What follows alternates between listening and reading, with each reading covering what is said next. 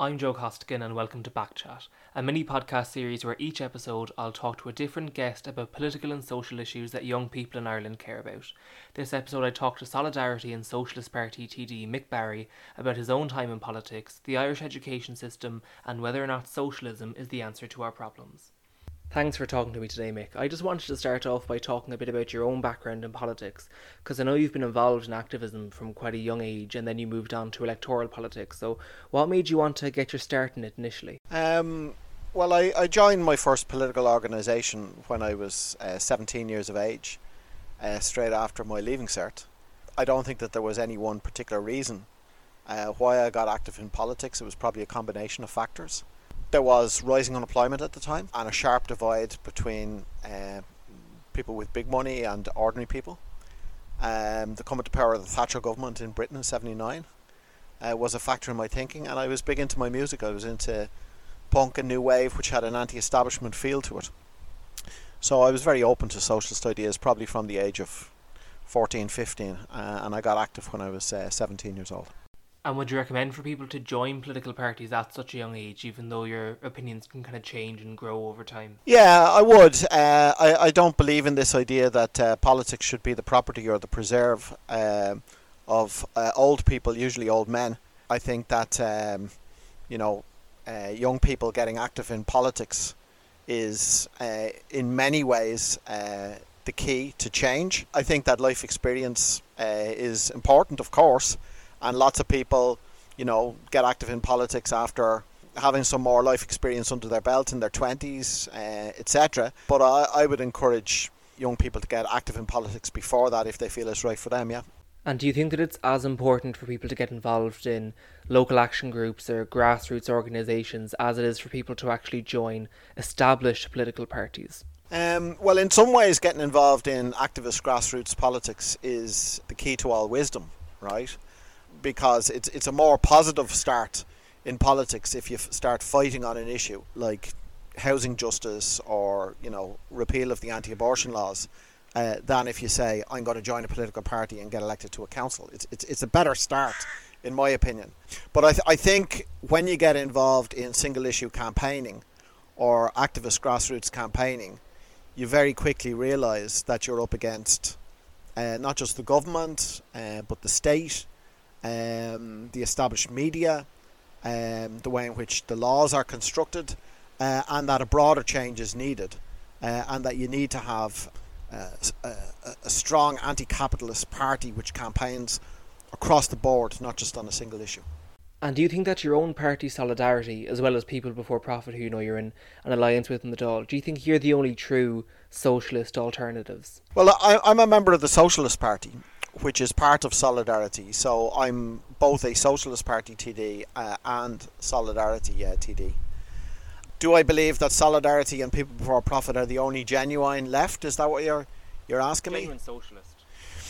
I think you've got this term left, so that anyone who's more radical or less conservative than Fianna Fáil or Fine Gael are seen as left. But a lot of the groups who are tagged left are prepared to do deals with Fianna Fáil and Fine Gael and work within the framework of the system.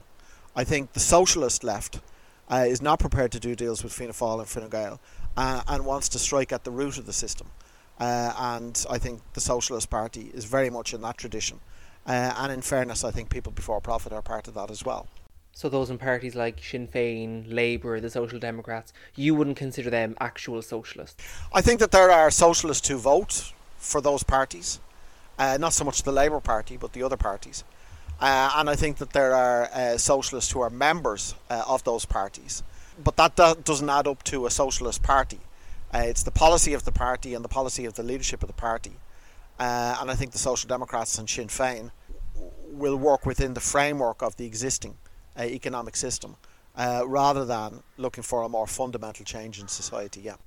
So you've made it fairly clear that there's no scenario where you go into government with Fine Gael or Fianna Fáil, but in a few years down the line, if we end up in a scenario where Sinn Féin have the majority of seats, do you ever see yourselves or People Before Profit going into government with them? Well, I can only speak for the Socialist Party and Solidarity, although I have a fairly good idea where People Before Profit would stand. I think it would be a real step forward in Irish politics if Fianna Fáil and Fine Gael were to be reduced from a majority to a minority.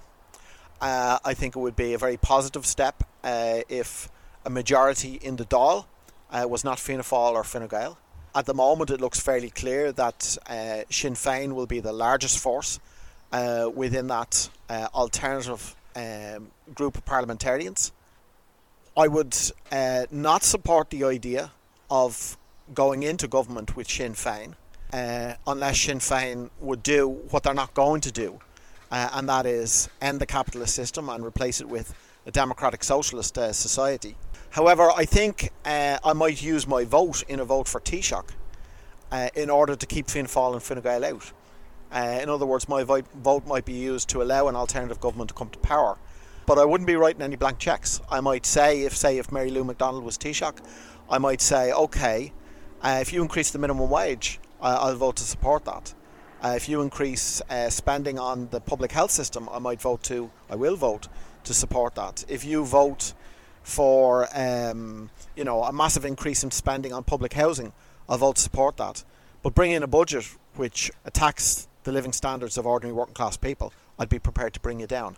So what I would hope is that in such a situation, that a movement on the streets of protest and pressure, along with socialist TDs in the Dáil, might put pressure on such a government to carry through policies which would represent a step forward. But in terms of signing up for a government, that would be a different thing entirely. But so if a vote for solidarity is just essentially a vote for the opposition, if you're saying you're not going to go into government with any of the parties who will ever be able to form a government, why should somebody vote for you if it's really unlikely that your ideas will ever come into action if you're never at the decision-making table? Well, we have had policies that we support implemented. I mean, we supported not just repeal of the anti-abortion laws, we supported 12 weeks on request. We supported the scrapping of the water charges. In both cases, our policies were implemented. In both cases, the role of our representatives in the Dáil was a factor in that, but the strength of our forces in the Dáil was the fact that we were linked to grassroots protest campaigns in society and on the streets. That's a powerful combination. It's not that we say that we would never go into a government. We would go into a government, including with other parties, if that government were to implement a break with capitalism, ending the rule of big business and ushering in genuine socialist change within society. We just don't think that that's something that's immediately on offer at the moment. A lot of your work recently has had to do with the Solidarity campaign with Palestine. I think that's a campaign that's really resonated with people right across the country, and a lot of young people have been getting directly involved in that campaign. Why do you think it's resonated so deeply here, and there's such a strong sense of solidarity here compared to other countries in the EU and across the world? Well, Ireland has had a history of national oppression, and there is a natural identification among ordinary people with a people whose rights are being denied to them by a big power. But I think actually what was a big factor here was the feeling among a generation in their teens and their 20s of opposition to oppression, full stop. We see that, for example, in relation to racial oppression with Black Lives Matter. We see it in relation to women's oppression with repeal. And I think that was probably a bigger factor in the identification with the Palestinian cause. And I think that those factors exist in plenty of other countries in the world, which is why the Palestine Solidarity Movement is an international movement with real support among young people. There may be certain extra support here, but I think it's an international phenomenon.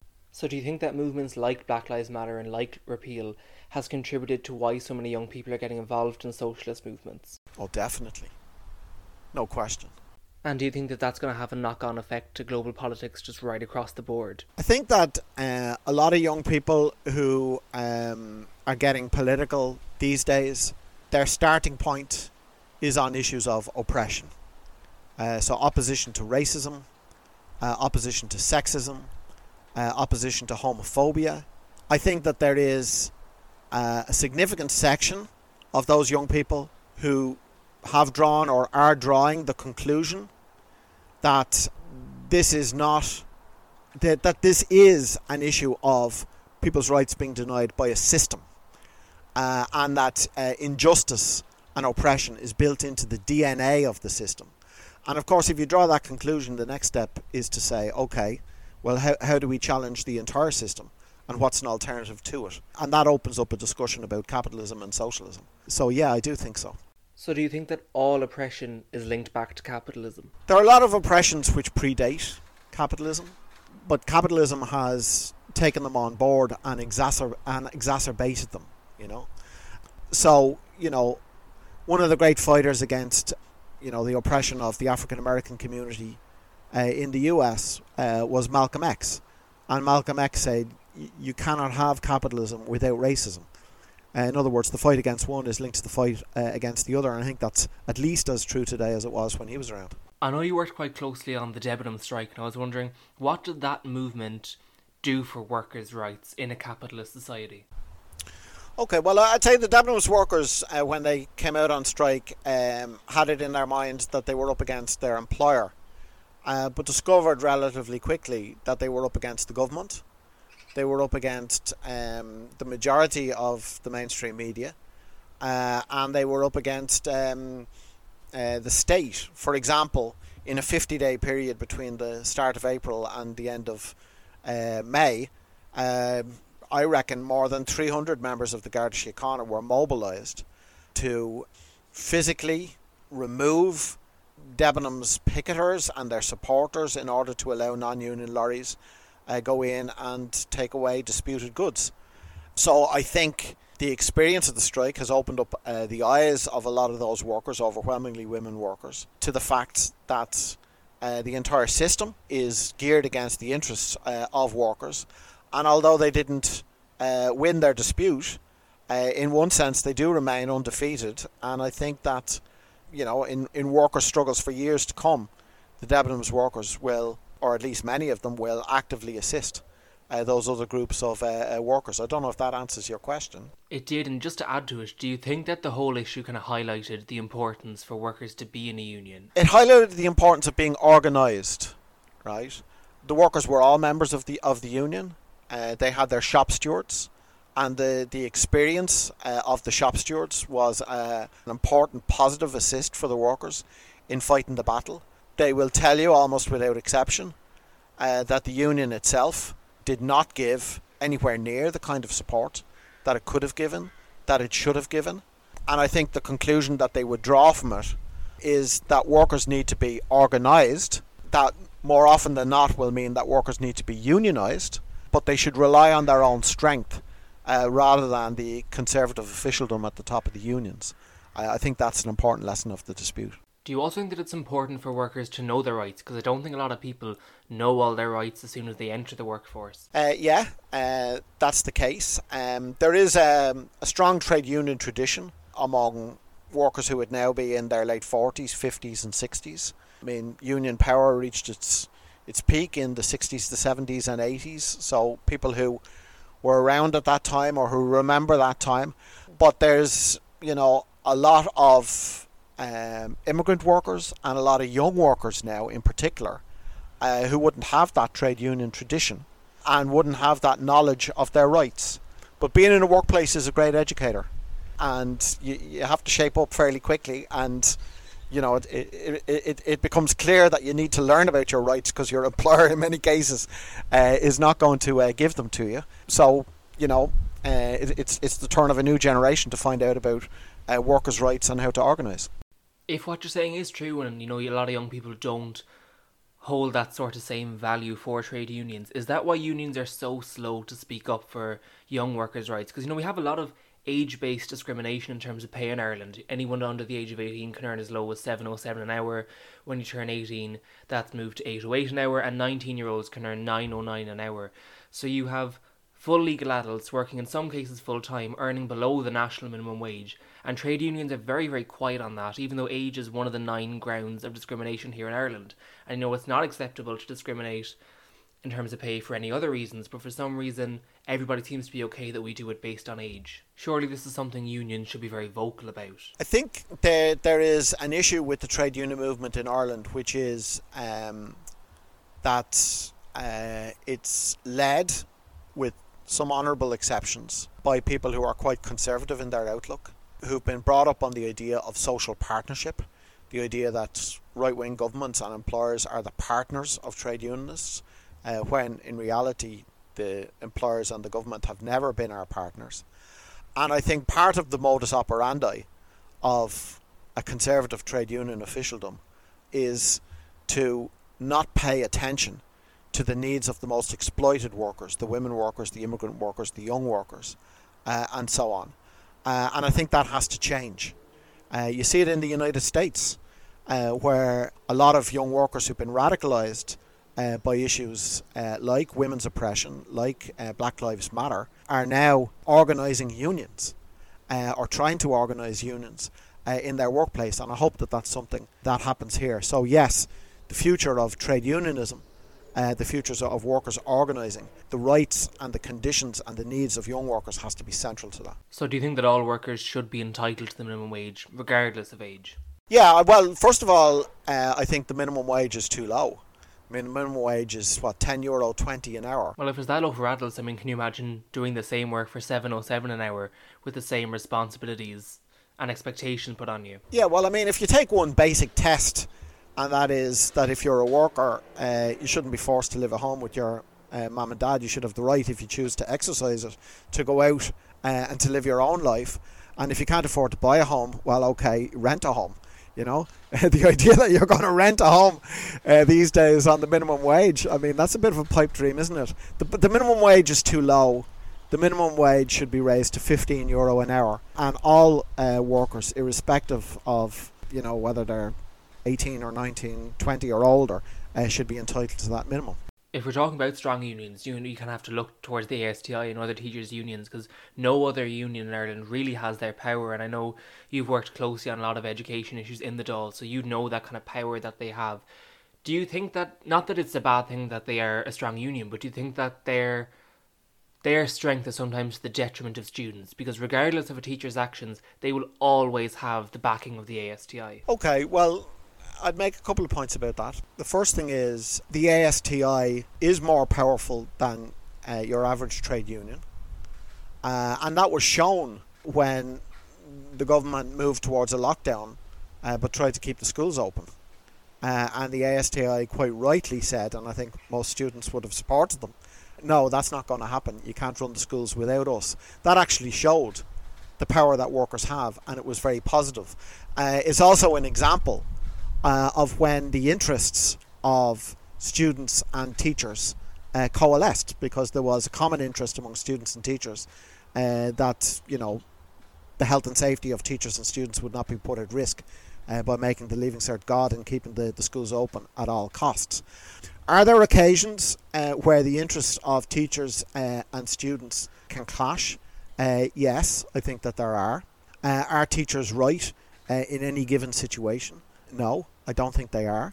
But I do feel that there is and there can be more common ground between students and teachers than is often imagined. For example, I think that something that both students, student union, and teachers union should raise now for a debate in our society is the idea of open access to third level. That's an idea whose time has come. Once upon a time, if you were in primary school, you had to jump through a lot of hoops to get to secondary. There was a thing called the primary cert. A minority of students went to secondary. That changed, all right? And now it has to change in relation to second going into third level.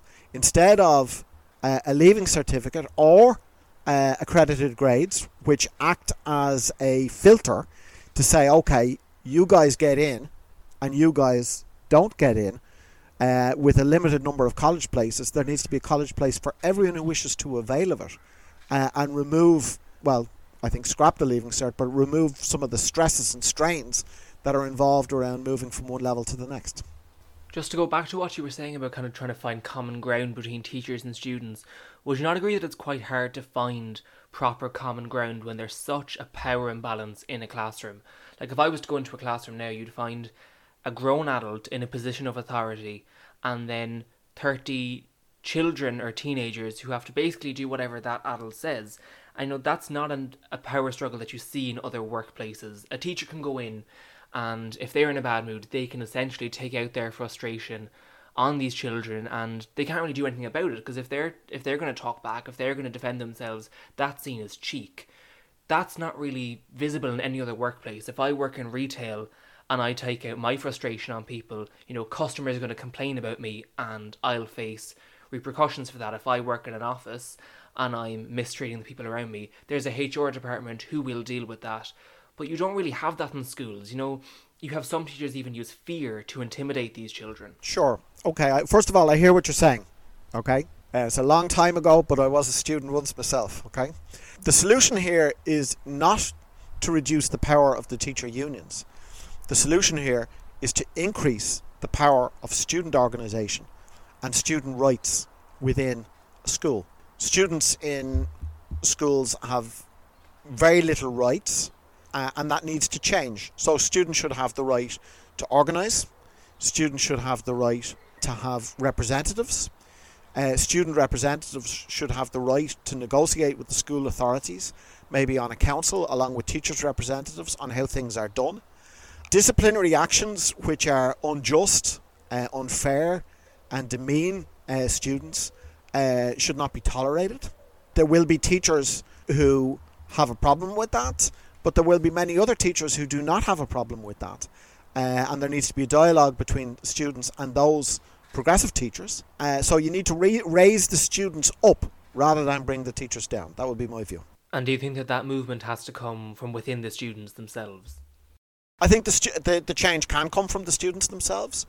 I think that there have been more than one or two interesting examples in the last couple of years of students asserting their rights. We saw that in relation to the 2 Leaving Cert campaigns. But we also saw it in the schools where, for example, sexist uniform policies, students protested against that, where students in Dublin have started a campaign against catcalling. And these are very positive steps. So I'd be in favour of legal changes, which would give more rights to students. But I also think that students organising from below can force change on this, and that's probably the key, actually. Do you think that these changes will ever actually happen as long as the Catholic Church keeps its stronghold over our education system? I think that Catholic Church control of education needs to end. I think that there needs to be a separation of church and state. I don't see how you can have proper, factual, objective sex education in schools where the church has power and influence. But I don't think you need to say, well, we'll wait until the big change happens and we have a separation of church and state. In the meantime, there are issues that can be campaigned on and fought for and linked to the idea of a change in the way in which schools are run. You were kind of talking about there about how poor our sex education curriculum is as a whole, but I think that's way more true for LGBTQ plus sex ed, which is basically non-existent in our school. It's not only is it not done well, it's actually not even really touched upon.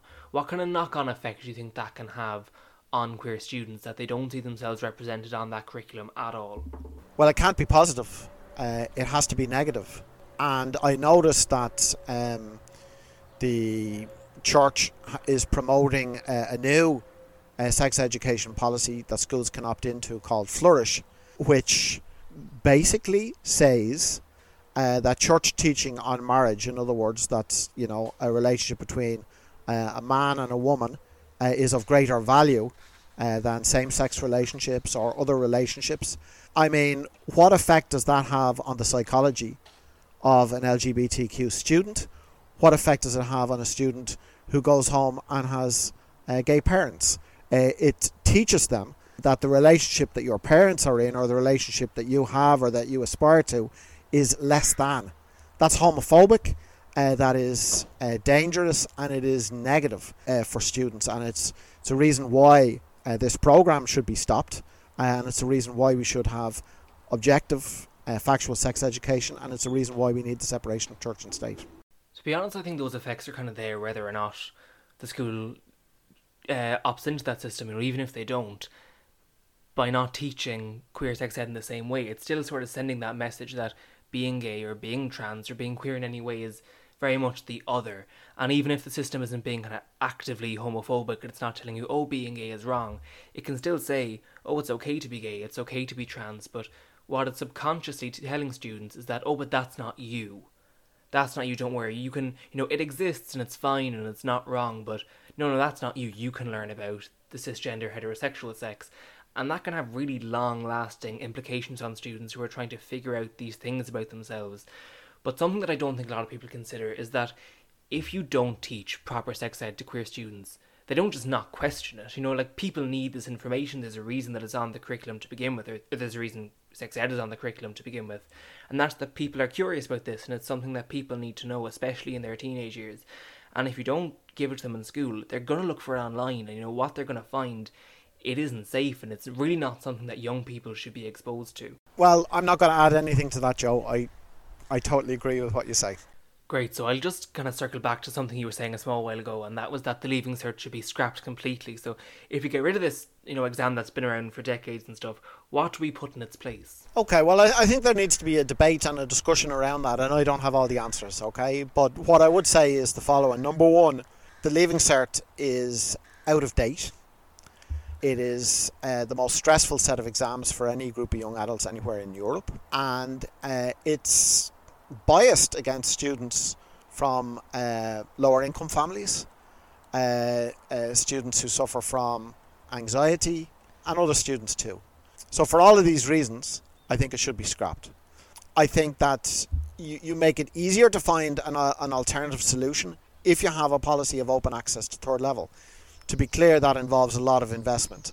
You need to create, 25,000 extra places. You need to give contracts to 10,000 part-time teachers, and you need to hire another 10,000 teachers on top of that. I think that there is in some countries a thing called omnibus entry, where your first year in college is not dealing with really narrow specific topics, but is more of a general education. And at the end of the year, it can be determined as to which student should go on to, the law course or the medicine course, or, an alternative course to that. I think that can hold the key. So I know that doesn't fully answer the question. I don't have all the answers. But I think if you scrap the Leaving Cert, if you have a policy of open access and you fund it, and you have omnibus entry, you've solved 97 or 98% of the problem, and you need to have the debate about how to fill in the gaps. So pretty much all your solutions to the main problems that we have here in Ireland relate back to large-scale public investment, which is, a main characteristic of socialism. So let's say that all of your ideas and your policies are implemented and Ireland becomes an actual socialist state. What does that look like here in Ireland in 2021? Are we talking about Ireland out of the EU?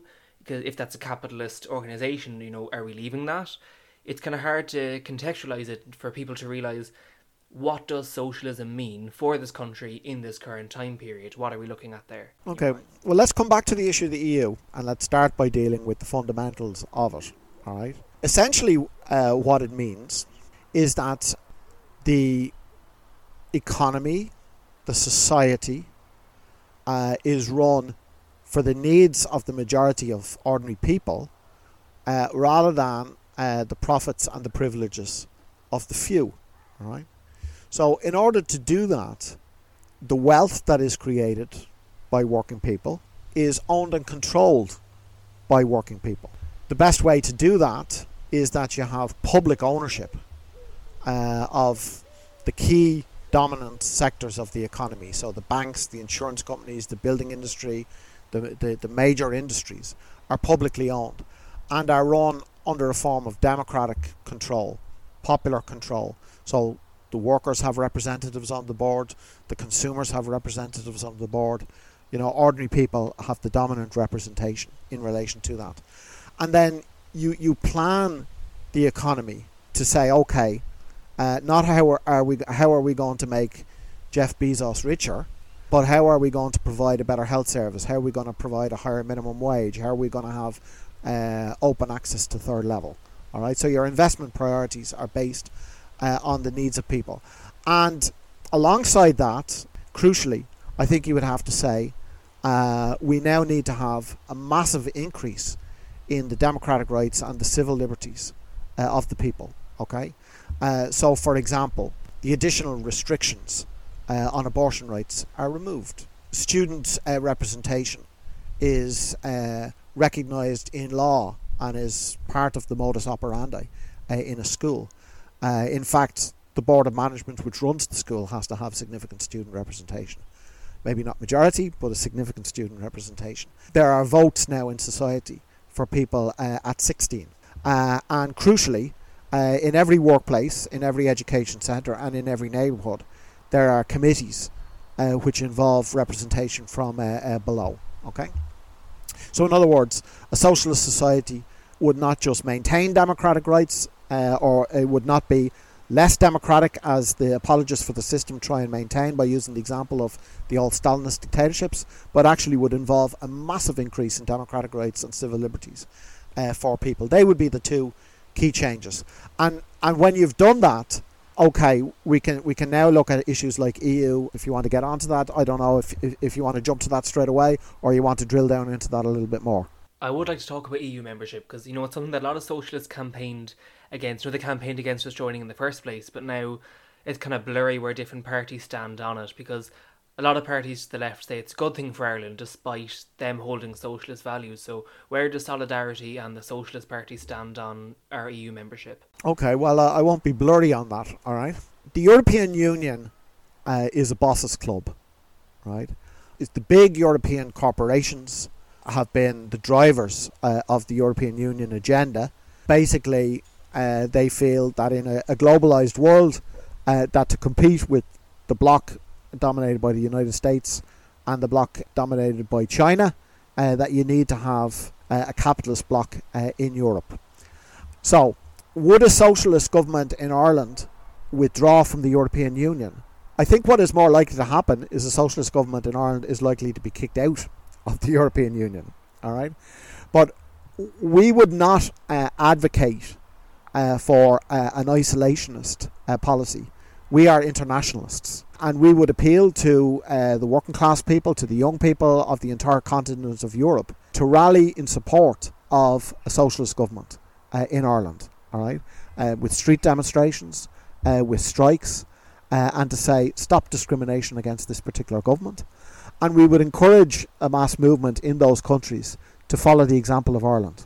All right. So, for example, if you had, Nixon had the theory of the domino theory. If you had a domino theory and you had one or two socialist governments, and then the dominoes started to fall and it became 3, 4 and 5, right, we would be in favour of those governments and those states banding together for mutual cooperation in their mutual interests. All right. So as what you would be moving in the direction of is, if you like, a socialist United States of Europe. All right, as opposed to a bosses or employers European Union. All right. So we're not in favour of a nationalistic approach, an isolationist approach, a return to the 1950s. We're internationalists, but we want Europe to be reorganised on a socialist basis. Do you not think it's a bit unrealistic, though, to expect 4 or 5 socialist governments to form around Europe when fascism is on the rise right across the continent? Yeah, that's a good question. I think what you have is, you have that poem, is it Yeats, about the centre cannot hold, referring to the 1930s. And you've begun to see the fracturing of the political centre, not just in Europe, but in the United States as well, where, the so-called centre-right and so-called centre-left parties implemented a neoliberal agenda which saw a massive increase in social inequality, driving back of rights for workers, particularly the most exploited groups of workers, etc. And you have an anger and a backlash against that. And in some countries it's gone to the left, in other countries it's gone to the right. I think it's fair to say that the stronger trend has been for it to go to the right. So you've had the likes of Trumpism in the United States, the rise of racist and xenophobic parties like the Front National with Le Pen in France, and you see it particularly pronounced in Eastern Europe. But I actually think that at a certain point we'll see the pendulum swinging, all right? and in the main it won't swing back to a centrist position. It'll swing back to say, okay, we need to find a different and a more genuine avenue for genuine change for ordinary people, and opportunities will open up for the left. So I think that the rise of the right is something that has to be taken seriously, but I don't think it spells a doomsday scenario as such. Do you think that people's frustration with the pandemic has kind of led to more people turning towards the far right? Because they were the only ones advocating for an end to lockdown, saying no to vaccines and that type of thinking. Yeah, I think that the pandemic and the lockdown period has clearly given a certain boost to the politics of the far right. I think we see that in Ireland, where they've gone from being virtually nothing to being still a very small but a growing force. I think that we saw the rise of conspiracy theories during the pandemic, and the conspiracy theory milieu is something which the far right, is a natural bedfellow of and have been able to tap into. Having said that, I think that there is a need for a sense of proportion, and I think that actually a dominant mood among ordinary people during the pandemic was not a mood of embracing conspiracy theories or the agenda of the far right, but was actually a mood of solidarity. That was shown by the discipline that people showed with social distancing, the wearing of masks, the support for health service workers in particular, but key essential workers in other jobs like transport and retail as well. And in fact, what the pandemic has done is it's really highlighted the crucial and essential role played by the working class within society. And I think that there are groups of workers now, like health service workers, who, when they push their issues to the fore, whether it be on pay and conditions or an improved health service, will speak with enormous moral authority in society, and not just in Ireland but internationally. And if we end up in a scenario, in 4 or 5 years' time, and one of those far right parties gets enough seats to gain full speaking rights in the Dáil, what do you think that could mean to have that sort of ideology platformed there? How do you mean? What do you think it can mean? As in, what could it mean for Irish society if these fascist views are platformed in our national parliament and treated as if it's an acceptable view to hold? Because I think, with other ideologies, whether it's socialism, social democracy, neoliberalism, or even conservatism, you can have that kind of healthy debate and you can kind of see where everyone's opinion is coming from. But with fascism, it's rooted in fear and in hatred. And, I really don't think it's acceptable to treat these ideologies as acceptable. But given the current democratic system that we have, if they get enough seats and they gain full speaking rights, they'll have to be. So what could that mean for society? Yeah, I think that's an interesting point. The first point I'd make is that while I wouldn't say that there are fascist or far right organisations represented in the Dáil, I think that you do see a number of TDs who act as apologists for them. I think Mattie McGrath, for example, has acted as an apologist for the politics of the far right in the current Dáil, and he hasn't been completely alone in that. I think it's I'm not at all complacent, but I think it's unlikely that far right parties will find representation in the next parliament. But if they did, their ideas need to be fought all along the line, and part of that is an ideological response, dismantling their lines of argument. For example, it was interesting that Solidarity People Before Profit had a bill being debated in the Dáil last week on the right to housing, which would insert into the constitution the constitutional right of people to a house, and it was opposed strongly by the far right, who tried to put forward the argument that this is the left trying to take people's homes off them.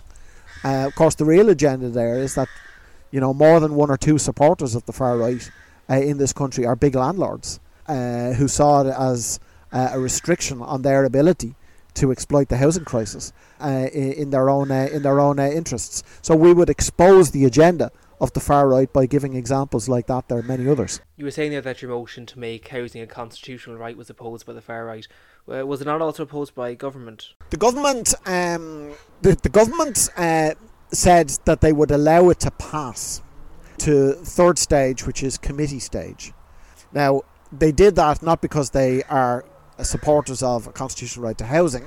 They did it because they know that the housing crisis is so severe that they're being watched very carefully and that it would prove deeply unpopular for them to oppose it. So it was a tactical support, and no doubt they'll have a quiet word in the ear of their representatives in the Housing Committee to make sure that that issue is forced down the agenda and isn't taken quickly at third stage. They have said that they intend to bring forward their own proposal for a constitutional referendum on the right to housing, but we haven't seen the colour of their money on that yet, and I think it'll be a very, very watered down version when we do. Do you think that maybe one of the reasons we don't have a strong standalone far-right party in this country is because they feel so at home in parties that occupy the political centre?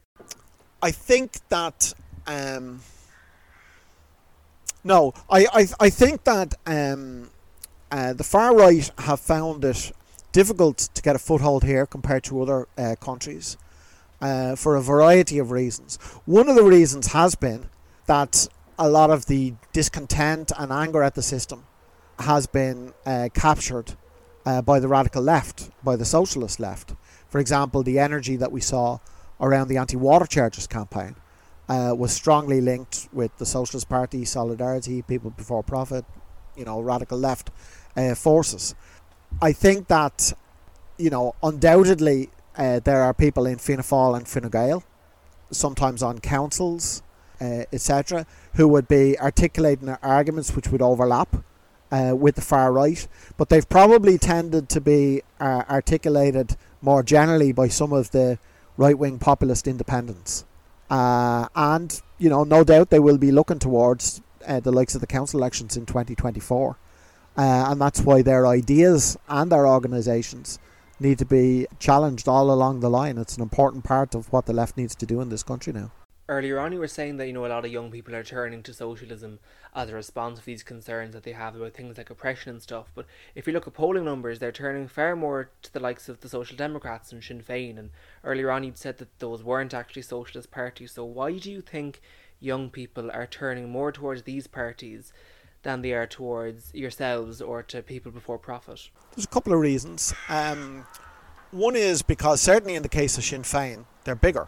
So a lot of young people will say, okay, we want to take out Fianna Fáil or Fine Gael. It's more effective to cast a vote for the bigger anti-Fianna Fáil Fine Gael party than the smaller one. I think as well, people tend to go for the easier option and might feel at this stage that going for a break with capitalism and full-blown socialist change, that's a very radical step, which of course it is. Maybe we can sort out the housing issue or the health service issue or the inequality issue, etc., with, not such a drastic change.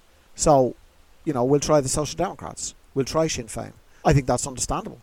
And if the Social Democrats and Sinn Féin deliver real, tangible, positive change all along the line, that'll be the end of the matter. But if they don't, and I think if they continue to work within the framework of the system, they won't, well then it poses the question of a shift further left. All right. So in that sense, we're playing not just a short-term game or a medium-term game. We're playing a long-term game here. This is going to play out over years, not just weeks and months. So you don't think that social democracy is enough to bring about the type of change that you think we need? No, I don't. I mean, social democracy stands for the reform of capitalism, right? Now, I'm in favour of reform. I mean, if you were to double the state spend on public housing, if you were to increase the minimum wage to €15, that's not a revolution, those are reforms. I support those reforms and I would advocate and attempt to be among the best fighters for them. But what I am opposed to is reformism. And what I mean by that is the idea that you can work within the framework of the current existing economic and social system and delivering lasting and positive change for ordinary people. I think that's a pipe dream. I think that as long as the economy and the world is controlled by millionaires, billionaires and a couple of hundred big corporations, that economic and social justice will not be delivered, or certainly will not be fully delivered, and therefore that you need to go further. So if social democracy is an attempt to reform the system, I think it falls well short of what's needed at the moment. And I also think that it is a minority, you're absolutely right, but I believe that there's a significant minority of young people in particular who are looking beyond that at this stage. I've seen some people online from your own party say that there's no difference between voting for a centre-left party and between voting for a capitalist party. And do you think there's any difference between social democracy and capitalism as it currently stands, or do you think that there is a difference between the two? Yeah, I think that, look, I think if someone is, their family votes Fianna Fáil, Fine Gael, and they're going to shift now, and, the young members of that family are going to vote for Sinn Féin or vote for the Social Democrats, would I shrug my shoulders and say, sure, that doesn't make a fig of difference? I think in terms of the thinking of those young voters, that's a step forward. That's positive change. The argument that I would make to them is that it is not a change that goes far enough. You need to go further than that, because you have a system which is run by millionaires, billionaires, a small number of big corporations, and unless you're prepared to break with that and go for a different system, a new system entirely, you're going to be running up against this problem all the time. So, in that sense, I don't think it does represent the change that's needed. But does it represent a step forward in people's thinking? Well, I think it would be a bit crude to say that it doesn't. So you think Social Democrats, the ideology, not the party, but that they're on the right track, but you don't fully think they're there yet? Need to go further along that path, I think, yeah. Thanks for talking to me today, Mick. Take care. So that was Socialist Party and Solidarity TD Mick Barry. I hope you enjoyed our conversation. Next week I'll be joined by former Green Party candidate Saoirse McHugh, and we'll be talking about environmentalism and eco-socialism. If you want to find me on social media, it's @JoeCostigan_ on Twitter. Thanks very much for listening.